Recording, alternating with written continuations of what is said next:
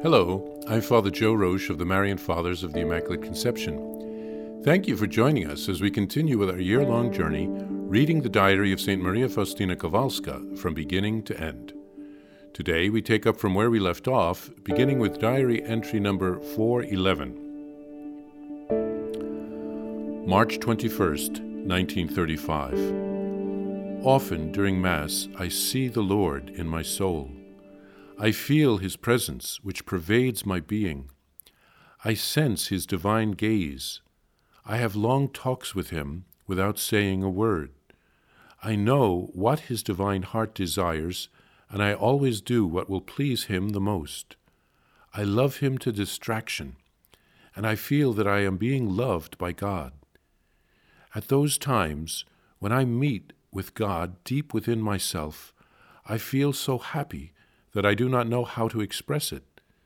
Such moments are short, for the soul could not bear it for long, as separation from the body would be inevitable.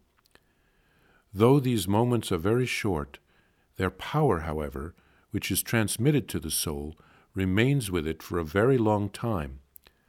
Without the least effort, I experience the profound recollection which then envelops me, and it does not diminish even if I talk with people, nor does it interfere with the performance of my duties. I feel the constant presence of God without any effort of my soul. I know that I am united with Him as closely as a drop of water is united with the bottomless ocean.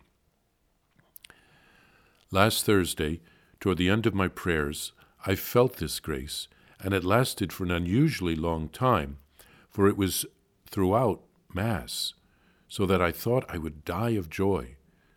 At such times my knowledge of God and His attributes becomes more acute, and also I know my own self and my misery much better. I am amazed at the Lord's great condescension to such a miserable soul as mine. After Holy Mass, I felt completely immersed in God, and am still conscious of His every glance into the depth of my heart. About midday, I entered the chapel for a moment, and again the power of grace struck my heart. As I continued in a state of recollection, Satan took a flower pot and angrily hurled it to the ground with all his might. I saw all his rage and his jealousy. There was no one in the chapel, so I got up, picked up the pieces of the flower pot, repotted the flower, and tried to do all this before anyone came in. But I did not manage to do so, as Mother Superior Borgia came in at that moment, together with the Sister Sacristan and several other sisters. Mother Superior was surprised that I had been touching something on the altar, and thus caused the flower pot to fall. Sister Sacristan showed her displeasure, and I did my best not to explain or excuse myself. But towards evening I felt very exhausted, and could not make my holy hour. So I asked Mother Superior to allow me to go to bed early. I fell asleep as soon as I lay down, but at about 11 o'clock Satan shook my bed. I woke instantly, and I started to pray peacefully to my guardian angel. Then I saw the souls who were doing penance in purgatory. They appeared like shadows, and among them I saw many demons. One of these tried to vex me.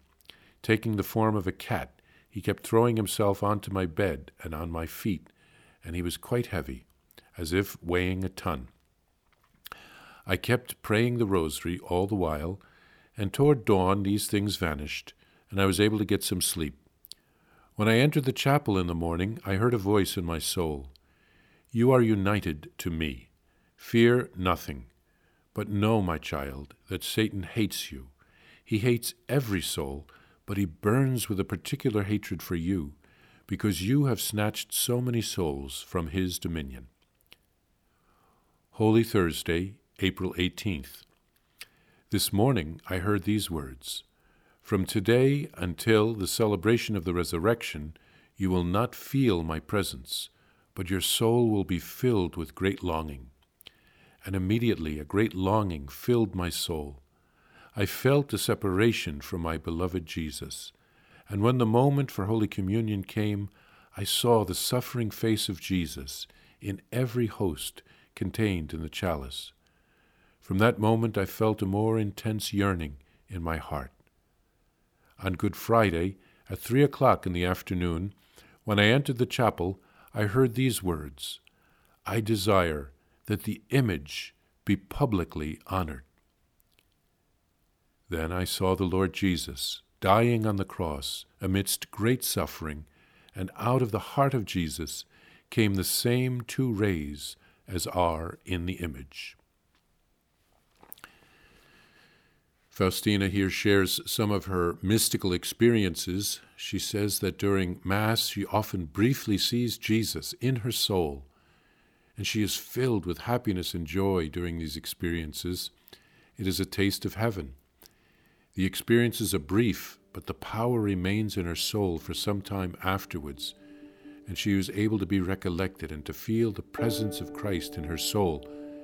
She says it doesn't interfere with her interactions with other people or with her duties, but Christ remains with her. Then she shares of some encounters with Satan, who particularly hates Faustina because she has snatched so many souls from him because of her prayers and her sacrifices. Other great saints and mystics like Padre Pio and St. John Vianney, the Curé of Ars, also had to deal with such trials. We see Faustina starts to peacefully pray when these things happen, and to her guardian angel asking for protection, and then she prays the rosary, so she remains united with Mary. She lost sleep during that night, but she was not harmed. Jesus is more powerful, and he only allows such things in his chosen souls because a greater good can come out of it. We need not be afraid. Jesus is always with us. There is always an ongoing spiritual battle that goes on, but Jesus will protect us, and we know that he will win the victory in the end. On Good Friday, Jesus reveals that he wants the Divine Mercy image to be publicly venerated, and then St. Faustina sees the same rays that come from the image coming from Jesus' heart as he suffered on the cross. These rays, of course, represent the blood and the water which came forth from Jesus' side when he died for us on the cross.